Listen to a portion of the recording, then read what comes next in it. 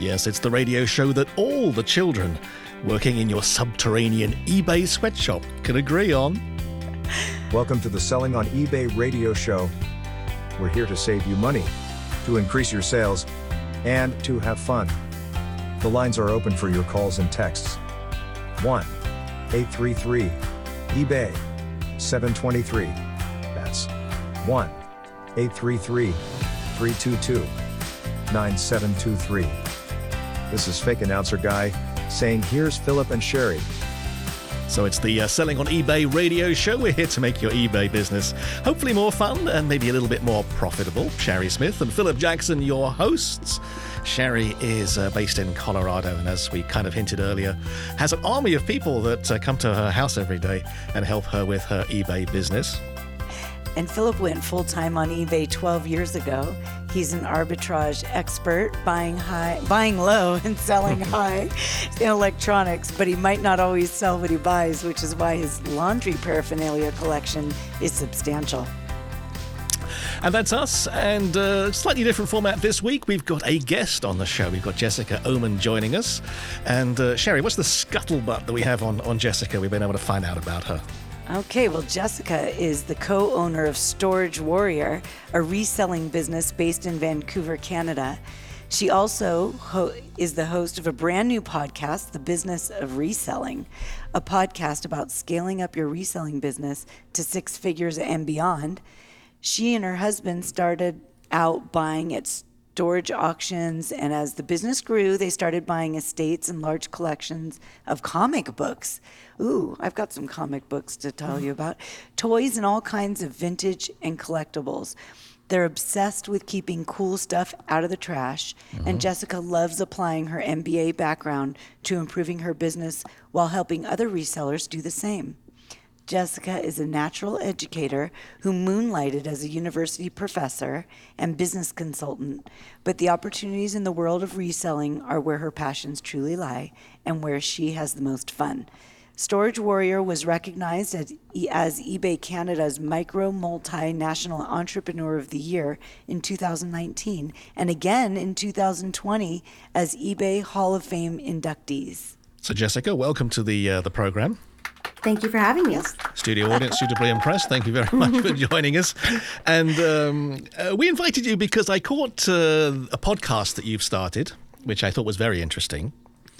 And I think your take on the podcast thing is more towards about trying to apply perhaps some analysis to sort of seller type issues rather than just telling people what they should do, right? I really think that a lot of people got into reselling kind of by accident, and we did too. I mean, that's honestly the story that so many people have. It's like, I just started doing this and it was super fun and easy, and so I kept going with it. But not very many people then begin to apply business strategy to what they're doing and start to think about like, okay, how do I control my supply chain? What do I do with pricing? So I kind of wanted to put a podcast together that would dive into some of these aspects of business strategy within the context of reselling to sort of help people grow their businesses faster. Very good.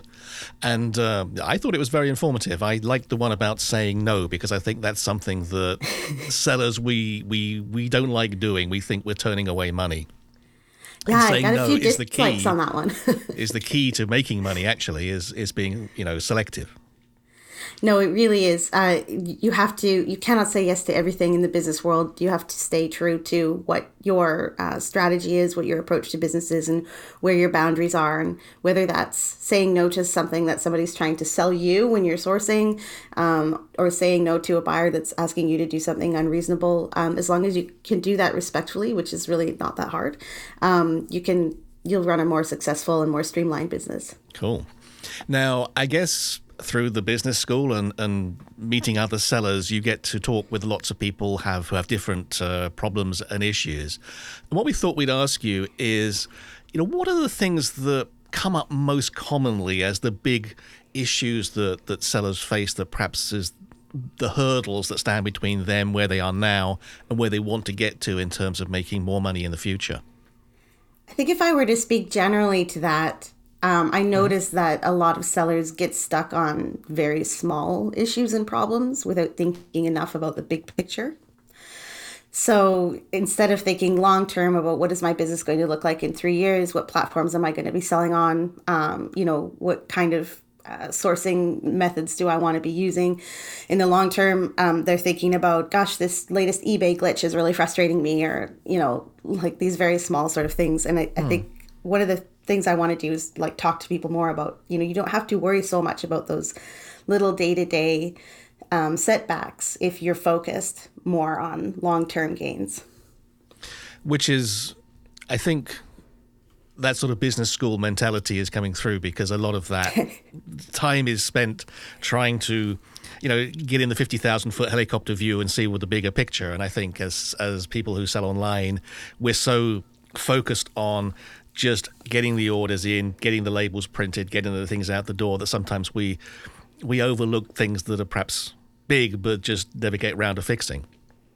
And that's a completely normal thing as well. And I get caught up in that too, even especially when things get really busy and we're starting to head into Q4 and there's just order after order after order.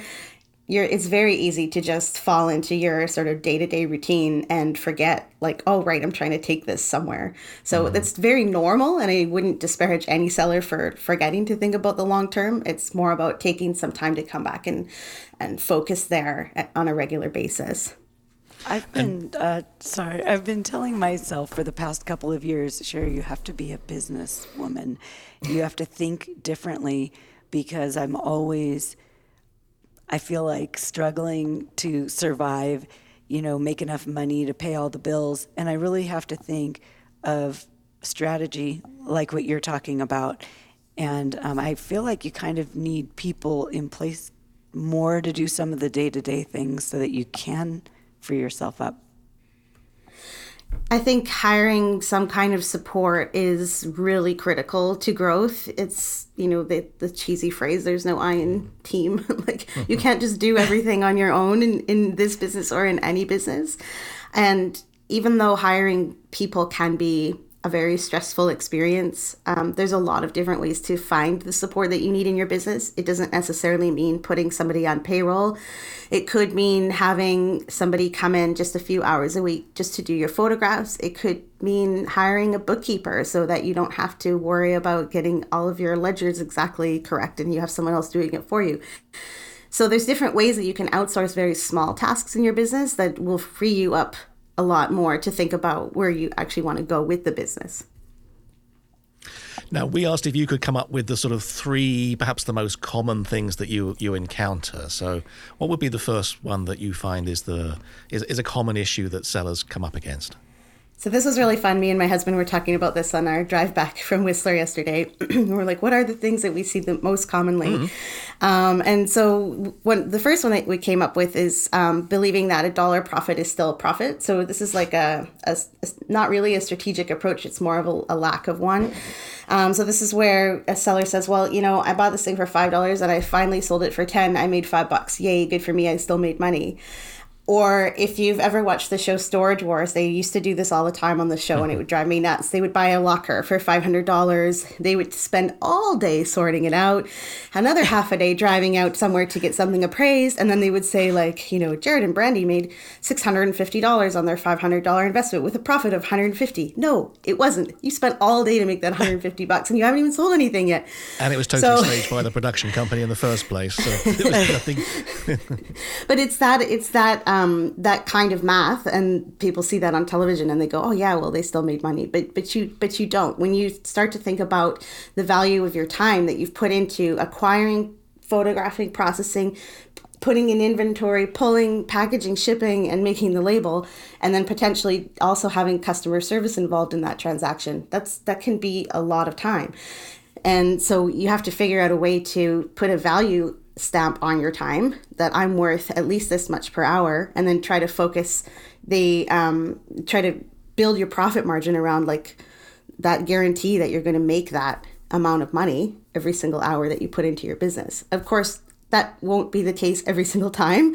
We all make bad buys. We all end up liquidating inventory that's been sitting around forever because it just needs to get off the shelf. So you don't necessarily make a great profit margin every single time, but it's about building that average up and making it bigger so that you're getting paid fairly for the hard work that you do.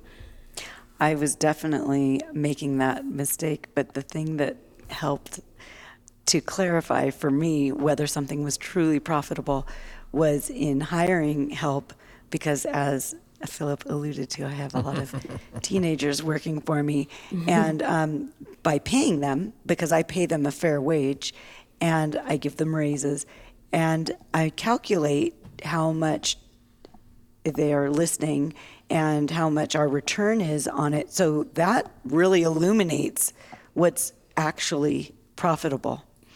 So, Jessica, do you have a specific number that you use as effectively the cost of your time?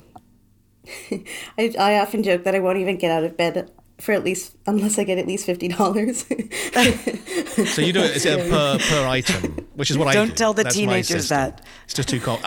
Is that what you're doing? So basically, you have to make an X on a deal, otherwise it's not worth doing. Is that the way you're doing it? So there's kind of two approaches. With the way that we source, it's a bit challenging to say, oh, here's our exact average profit margin on each item, because we will go and buy a collection and there might be 3,000 things in there. I'm not going to sit down and make a spreadsheet of each item and what we sold it for and figure out exactly what the margin is. So we look at it in a couple of ways. So one is that we're always trying to 5-to-1 our investment. So we buy something for $1,000. We want to be assured that we're going to profit at least $5,000 on that. So that's sort of an average that we kind of try to go for. So for example, we might buy a comic book collection. We see a few comic books in there that we could sell for, $10,000, let's say. Then we're trying to get that collection for around $2,000, because we're factoring in all of the things that I just mentioned about the processes involved with getting a listing together and actually selling a thing. And we know that in order to make our target 20 to 25% profit margin on the year, that 5-to-1 ratio is what we need. So that's one way that we look at it. That's great. I think that's great to have a formula that people can look at. I got to change what I'm doing. Well, the other way too is that we sort of look at our net profit month to month and say, like, what was our net profit this month? How many hours or how much time did we put into the business this month, approximately, and are we happy with the profit that we're taking home based on the amount of time that we put in? Without wishing to sort of put you on the spot or ask you for confidential information, but what do you think would be, for a relatively competent seller, what would be the hourly rate they should be able to net, averaged out over a month, do you think? $50 to $100 an hour. Okay. And that's not too bad, is it? Oh, no, it's... How many people do you think are running even in that Vancouver? Kind of number? Sorry, how many people would get that kind of number? Yeah. I mean, I don't know. People don't, for obvious reasons, aren't always comfortable sharing what they earn. So it's really hard to say. And even people who go online and talk a lot about their success aren't necessarily experiencing that. So... Right. I don't know the answer to that question, but I'm always looking for $1 million sellers to interview them. So I will be doing a little more deep dive into finding those people soon. Okay, we'll look forward to following you as you pursue that. That's going to be interesting. Yeah. As I think one of the things that is tricky about selling things from thrift stores and stuff, there's a lot of people out there that are doing it, frankly, just to fill their time. And they don't really charge out their time at a commercial rate. They just want to get out the house. And I think that kind of sets kind of a fairly low bar on places like eBay in terms of some people's price expectations, that it's hard for you to come in, someone who wants to make $50, $100 an hour, which is reasonable compared to, say, corporate work, and you're kind of competing on a different basis. I guess. I mean, the buyers aren't necessarily going to see that. If we're consistently trying to sell high quality items at a good price, things that are more difficult to find, things that are in high demand, and we consistently offer good customer service, fair policies, and our listings and descriptions are high quality, then we're going to win, even if other sellers are trying to race to the bottom with similar products. Yeah, so pricing low isn't necessarily better to price lower than your competition. Pricing low is almost never better. When we never use a low price strategy, we will undercut other sellers from time to time. And one of the times that we might do this is, let's say we find an item that doesn't have very many available, maybe less than 20 available, and we see that at least that many have also sold in the last 90 days, we know that's a good high demand item. And so if we see just a few that are available for sale, we may undercut the price a little bit, but not a lot. I never want to be that person who comes in like half underneath the next seller's price, because that can kind of tweak a buyer to say, well, is there something wrong with the product? Is there something wrong with the seller? Like, what are they not disclosing? So if we're going to undercut, we're still going to be probably within about 90% of the lowest price. As well, sometimes we find, and I'm sure you know this from selling yourselves, the sold price on eBay is often very different from the price people are asking. And so we will try to price it based on solds. And from time to time, that is actually quite a bit lower than the rest of the sellers on eBay are asking. And that's just because we know what price it's going to sell for. So it's not really undercutting the other sellers. It's really just being realistic about what we know we can get for that item.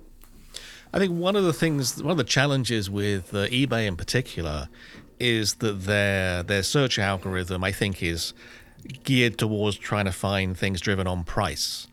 And it's hard to differentiate on eBay and get a higher price than everybody else, because the search system says, whoa, Jessica's really high priced on this. She's double what the average is. We're not going to surface her in search because we don't think it's going to convert to a sale.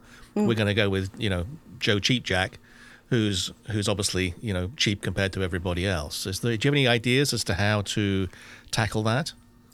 I don't spend a lot of time trying to figure out what the algorithm is doing. I focus my time on trying to be a really good business owner. And that has helped us succeed over and over and over and over and over again when other people are not selling. We can't control the algorithm. In our business, you need to focus on what you can control. So I'm not too worried about that if I know that I'm putting everything into creating a great listing with good policies at a fair price and selling items that buyers are looking for right now and that are currently in demand. So I don't actually really ever worry about what the algorithm thinks, other than using search engine optimization to make really great titles. I was going to ask you, could you be a bit more specific when you say a great listing and policies and things? I mean, do you have any particular formula that you found does allow you to achieve that better price versus other people? I think we face actually a little bit of an obstacle as Canadian sellers competing with American sellers, because we're not able to be as flexible with our policies as people can in the US. And specifically, I'm referring to the idea of returns. So eBay recommends over and over again that you offer free returns, and this is not practical for Canadian sellers because every time we get a return, it has to come across the border, and the whole process costs quite a bit more and takes quite a bit longer. So we don't offer free returns, and that's one place where we might be at a slight disadvantage compared to some American sellers. But again, focusing on things that I can control. Putting together a great listing involves an excellent title with good search engine optimization, excellent keywords that are going to be that the buyers are most likely to use when they're searching for our items. Describing items like there are no pictures and taking pictures like there is no description. So getting up to those 12 maximum photos every time and making those as clear as we can, and then repeating everything in the description, even if it was quite obvious in the pictures. In my listing template that I have my helpers use, I write it like a human. So just write a paragraph about the item as if you were just explaining it to somebody verbally. Buyers want to connect with other humans. We're not robots here selling on eBay. So that helps the buyer make a little bit better connection with the seller, I think, from the start. So do you do sort of a slightly sort of puffy piece and try and promote the item in the text, or you just describe it and let the buyer figure out whether or not they like it? Yeah, I don't like being too subjective because that can sometimes lead to confusion around what the item actually is and what I'm representing. So we try to be as objective as possible, but as descriptive as possible. From time to time, I might put in a thing like, I displayed this on my fireplace mantle and it looked beautiful there. But I usually not. We're trying to just say here's the item, here's what it is, here's everything I can say about it. If there's a story behind it that I know, or I know what it was used for, I'll say that. But quite often we don't, because we're just buying things from estates and stuff, and we're not able to ask the people anything about it. But, just as descriptive as we can be. I love what you say. photograph it like there's no description and describe it like there's no photos. I think that's a Brian Burke copyrighted feature. Oh yeah, I'm gonna. Yeah, I don't think that came from me. I think Jessica owes him a drink. I'm not taking credit for that one, but it's definitely a policy everybody should be following. Yeah, I know what you mean. Yeah. Well, I'm going to use that with my helpers. And another good thing that I do to them is have them answer questions a lot of times, because the questions are many times what's missing from the description. So what are the hip measurements? That's one I gave to Zach the last few days with a couple of listings. Anyway, there's nothing like answering questions to program your mind on what to put in the description. It's really hard when you're learning a new category of selling to figure out what kinds of things buyers need to know. Yeah. I find that really interesting. So recently we bought this huge collection of model kits, like the 1/24th scale. They build the kit, they paint it and whatever. And there were just certain things that the buyers wanted to know about,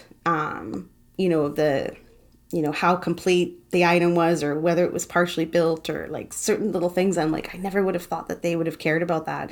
And it was the same thing with comic books when we started selling comic books, understanding like, what is a spine tick? Like, what are these, how do you describe the flaws? What is the vocabulary that people use when they're collecting comic books, so that you can make sure that your description says everything that they need to know? That kind of stuff takes a while to learn. And I've just learned that mostly from like looking at other sellers and saying, what are the kinds of things that they're describing here that I might need to do as well in my listings? Yes. And can I backtrack and ask you a question about the fact that you're in Canada, and it sounds like most of your buyers are in the United States, or yeah, about 75%. Okay. And are you listing directly on eBay.com or eBay Canada? We list almost exclusively on eBay.com. The only time we use eBay.ca is for things that we think are going to be really specific to Canadians and will most likely be bought by a Canadian. So like memorabilia from like Canadian bands and stuff like that. Most Americans are not going to know who those bands are, so we might put those on eBay.ca. But yeah. Okay, well, that's really interesting. And I do ship quite a bit to Canada, but you're a great example of the fact that you are at that disadvantage as far as shipping, but just you control the things that you can, and you're successful. So, I mean, while we're sort of talking about pricing, do you have a formula that says, okay, after a certain number of days, I reduce the price, or do you up the promotion instead? I mean, what's your sort of system for managing the longer tail inventory items in terms of price? I wish so much that eBay had features where you could automatically add best offer or automatically discount items after they've been sitting for a certain amount of days. I want this so much. Having to do it manually is difficult because we have about 6,200 listings, and going and reducing the price on each one of those is super time consuming. But what I try to do is after 2 to 3 weeks, I will do offers to watchers. And I usually make that a pretty small discount, maybe 10%.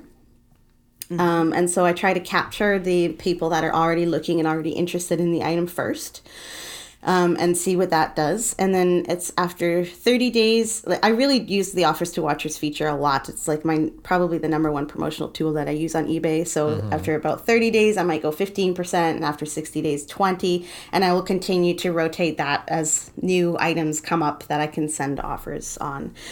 So I do that. And then after 30 to 60 days, I will bulk edit listings that haven't sold, and I'll allow best offers on those. And I always set the auto decline at about 60% because I don't even want to talk to lowballers. We just don't need to talk. And so that eliminates that kind of group of buyers for the most part. And then I work with people, listing by listing until we sell. And talking of being selective about people, are you a prolific user of the block bidder system, or no. Do you have a filter that says, okay, that's a red flag, I'm not dealing with this person? No, not really. Honestly, I mean, in all the eBay selling that we've done, I think my block bidder list has maybe 75 people on it. For the most part, a lot of the issues we have with buyers come from miscommunication. And even when when we're sure that the buyer is in the wrong, there's always something we can learn as business owners that can maybe prevent a similar issue from happening in the future. I don't see the need to punish anybody for that. Also, if a buyer is that mad at me, the chances that they're going to come around and buy from me just to spite me is so small. I mean, no, I don't even have time to go find my block bidder list and add their name. I could probably list 3 items in that amount of time. I think it's interesting that you said, but correct me if I'm wrong, after 30 to 60 days, you're adding best offer as opposed to marking them down using Markdown Manager. I like running sales, and I do run sales on categories of items. I tend to run those at certain times of year. So obviously Q4 is a great time to be running markdown sales right around Black Friday. And as we lead up to Christmas time, as long as you can get your sales in by that shipping deadline, I really encourage buyers to purchase and by offering them a discount and also making sure that it will get to them by Christmas. So I like to run those sales based on time of year. I also run markdown sales when we have a large amount of items left in a certain category where we've already made all our money from that, and we just want to sort of move that inventory out. Then I will run a markdown sale to try and flush it out of our boxes so that we can fill the boxes with more stuff. Do you use the custom label field to tell yourself what your margin is or how much you can lower something, or do you just recognize it? No, I only use the custom label field to tell us where the heck in our warehouse we're going to find that thing. You've got 6,000 plus items. How often do you find yourself unable to locate the item? That must be happening every day with 6,000 items. Oh, no, almost never. It's wow. It's like once every couple of months maybe that we can't find something. Yeah. Mm-hmm. Yeah, it's good. When I can't find something, it strangely lately has been that it somehow was duplicated. I feel like it might have been a glitch because I'll find it on the sold sheet after looking through many bins. So just to pick up on Sherry's point, sorry stepping on you there, but we were talking about not using the custom message field as a way of tracking your cost of goods. How do you keep track of cost of goods then if it's not embedded in the listing? Do you have a separate database for that? We lump everything together. So just for bookkeeping and accounting purposes, our cost of goods is simply the sum of any purchases that we've made.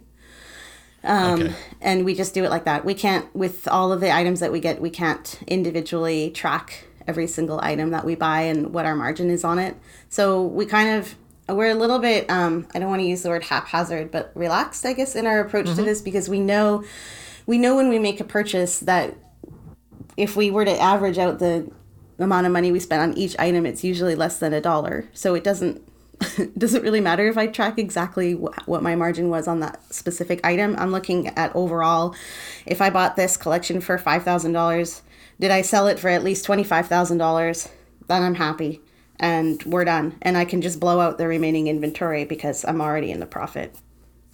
Do you think that with 6,000 items, is there a sweet spot in terms of how many items you can carry? Is that sort of the cost of variety there becoming quite significant? Is there a smaller, much more profitable business hidden away somewhere in there that maybe with focus you could make more money? When I used to do business consulting, we would talk all the time about finding your ideal customers. So who are the buyers that you most want to buy from you? What do they purchase? How do they make buying decisions? And really focus in on figuring out who those people are and what they want.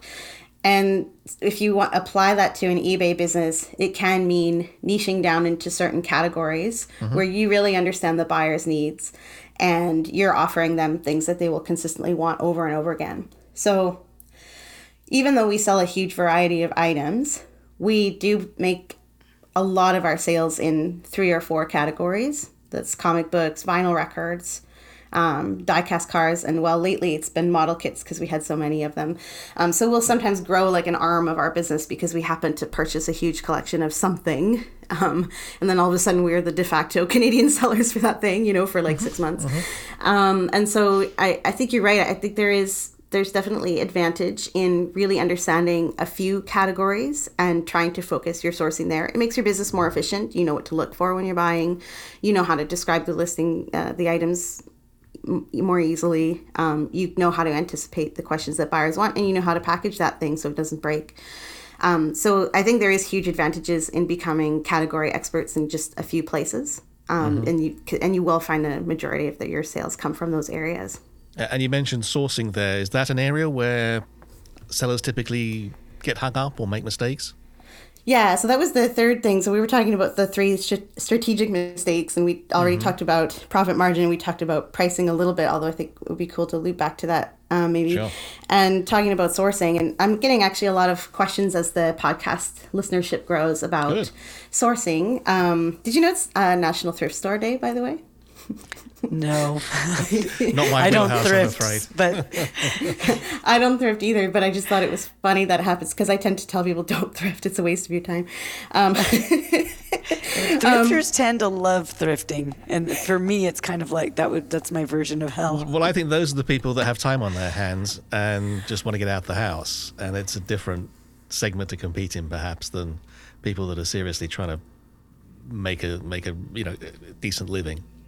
There is nothing wrong with going thrifting if you enjoy it. You just have to understand that this is time that's not likely to be valuable in your business. So if you like to do it, do it. I mean, heck, why not?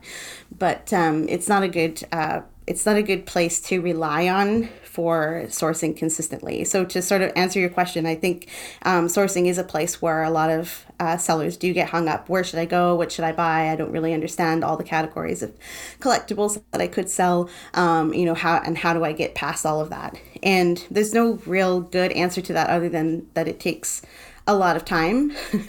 But if you have an opportunity to purchase a lot of a similar item, I think that's a really good place to start to understand sourcing. Like, oh, I can buy, like we did in March, we can buy 500 model kits. We'd never really sold model kits before, but we were like, well, we sell die-cast cars. I think we can figure out our way around this.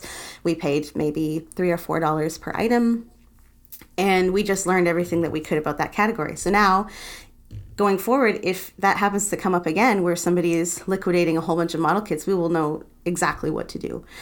And you do make mistakes in sourcing. Sometimes you buy stuff that you're pretty sure is going to work out for you, but then it doesn't. I remember a couple of years ago, we had a funny one. We bought these vintage manuals for, like Caterpillar bulldozers and tractors and stuff, like repair manuals. We looked at the ratios of available to sold on eBay, and they were pretty good. And it was a really cheap purchase, so we were like, let's buy these. I think we sell, that was at least 2 years ago. I think we maybe sell one every couple of weeks, and we still have this whole shelf full of them. And even marking them down doesn't do anything, because it's just it's such a specific thing. There aren't that many buyers out there for that specific tractor. We're just why do that's we do great. this? But I mean, whatever. It's that's what it is. I won't buy those particular types of manuals ever again. That's okay. So do you think that people kind of get into a groove when it comes to sourcing? They just go to the same places over and over, and perhaps there could be other options they should be considering? Yeah, and I think people are also afraid to take risks. I think one of the appeals of thrifts and garage sales is that the things are relatively cheap. So you can go and source a bunch of things for $1 or $2, and even if you don't make any money on them, it's okay because it was only $1 or $2. I think sellers who really want to scale up need to understand that they need to take bigger financial risks when it comes to sourcing. Spend more than $50. Spend $500. Can you spend $5,000? Can you spend $25,000 if it's the right thing? And being able to get yourself there to that comfort level where you can put down 4 figures or 5 figures on a collection, and then work that into your business. That's how you're going to grow. But yeah, I do think that people do get caught up in just sort of going to those same places over and over again and wondering why. It's I keep hoping this problem will go away, and it just doesn't. So if I'm listening to this and I'm thinking, okay, yes, yeah, I kind of do the same old thing over and over in terms of sourcing, where might I go to get some ideas for other places that I should be looking at? It's really going to be region specific, and I think it depends a lot on whether sellers are living in rural or urban areas. It depends on what kinds of industries happen in the region where you live in terms of what types of items you would be able to source. And it's definitely not something that I would say we've mastered. after all these years, even we're still, especially during the pandemic, really struggled to source good inventory because people didn't want us in their homes. But one of the things we do that works fairly well is we just advertise. Like we use Craigslist or like local classifieds, and we use Facebook ads, and we just put it out there and we say, this is what we're buying. So again, this is part of the specialization thread you were talking about earlier, is it? That we're looking for this, this, and this, rather than any estate sale. It's beginning to really try to sort of concentrate on a few categories. Yeah, we definitely do a little bit of both, and we do get better results from the very specific ads. But we're always looking for big estates because there's always just such cool things. It's like kind of where our passion lies, and just finding like these really awesome antique things that are unique and one of a kind.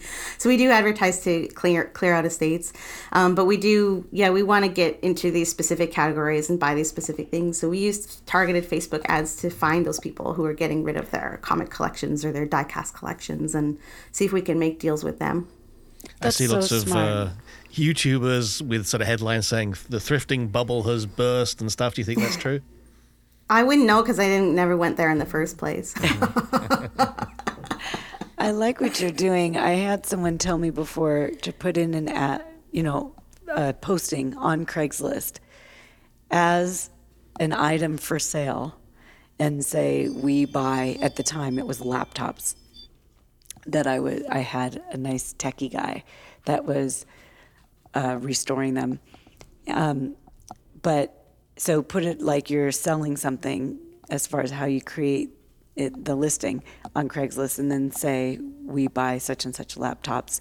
And I did get a response from that.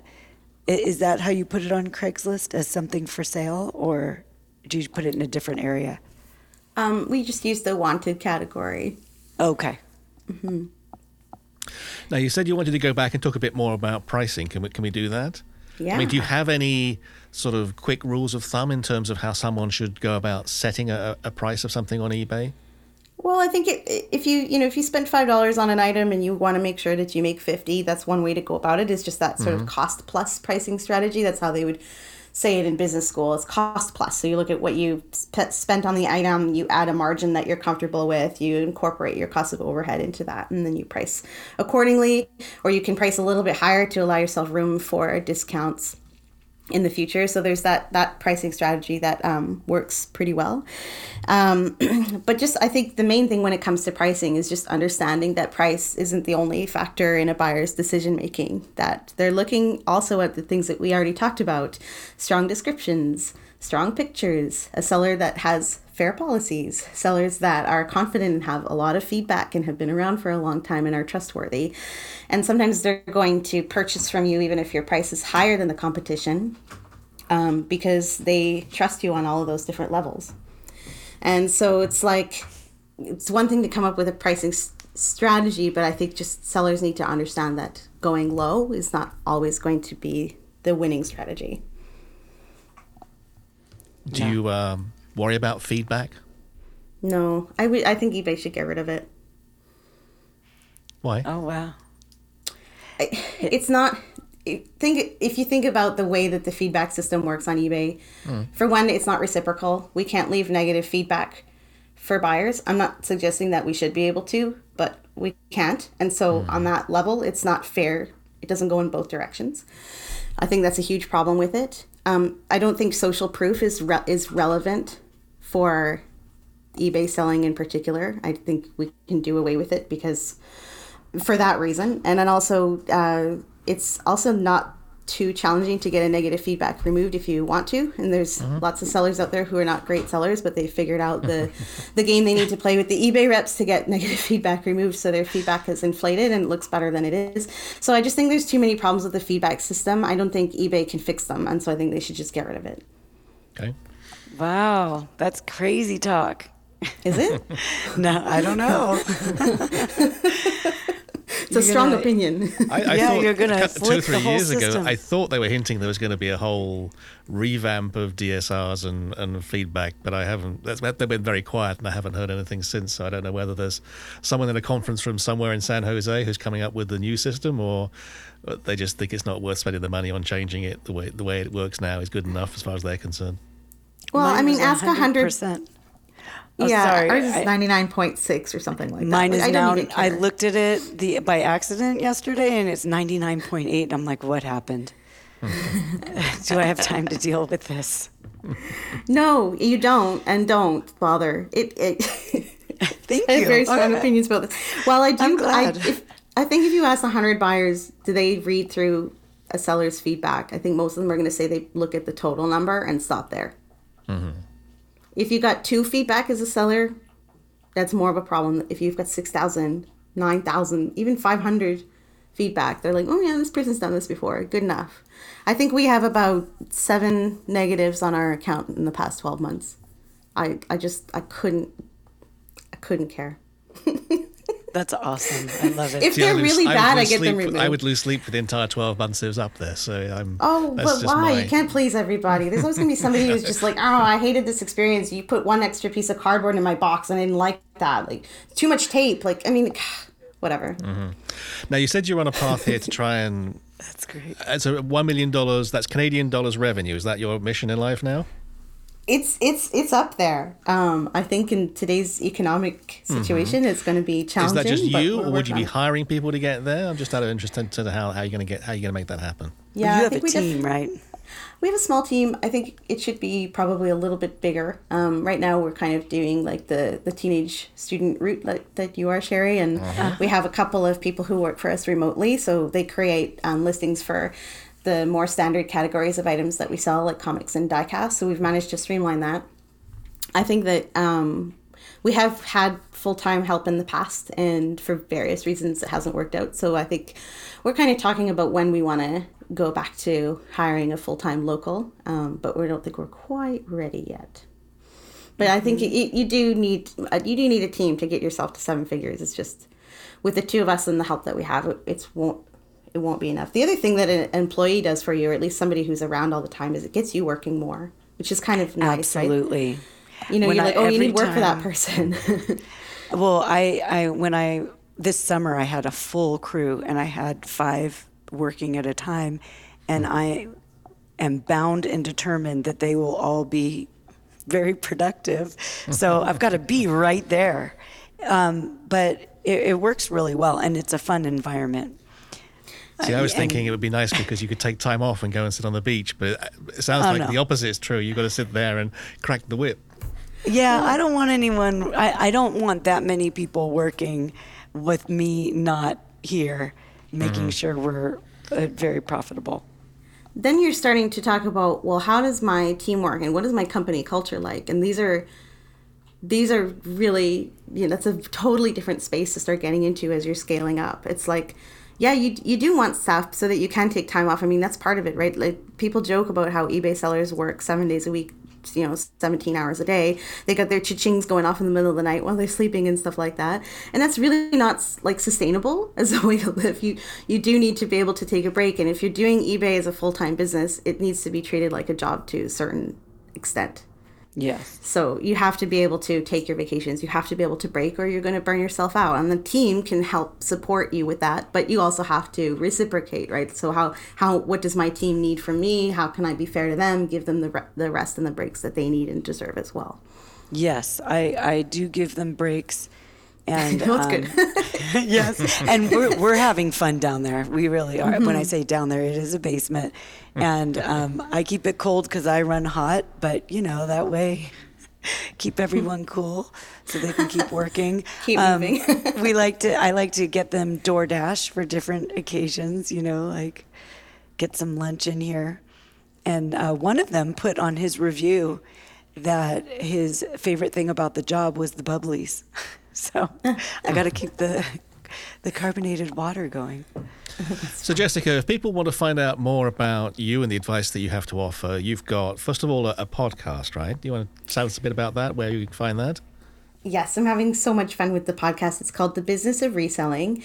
Right now, if you go to businessofreselling.com, it will just link you to where you can download the podcast on any of the podcast players that you might use. So you'll be able to find it easily. And yeah, the podcast is it's a little bit about our journey to scaling up bigger and sort of going from that $500,000 to $1 million level. But The advice and the things that I'm trying to share are aimed at helping listeners do the same thing, whether they're making $10,000 and they want 50, they want 50, they have 50 and they want 250, whatever it is. If you're an experienced seller who's interested in scaling up and growing your business into something sustainable that supports your lifestyle and makes you a full-time income, that's really the type of listener that I'm talking to with the type of advice that I'm giving. Very good.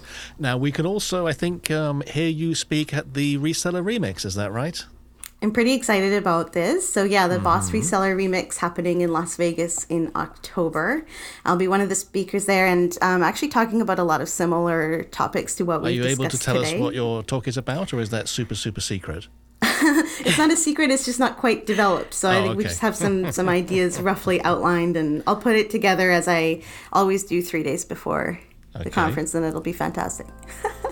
That's great.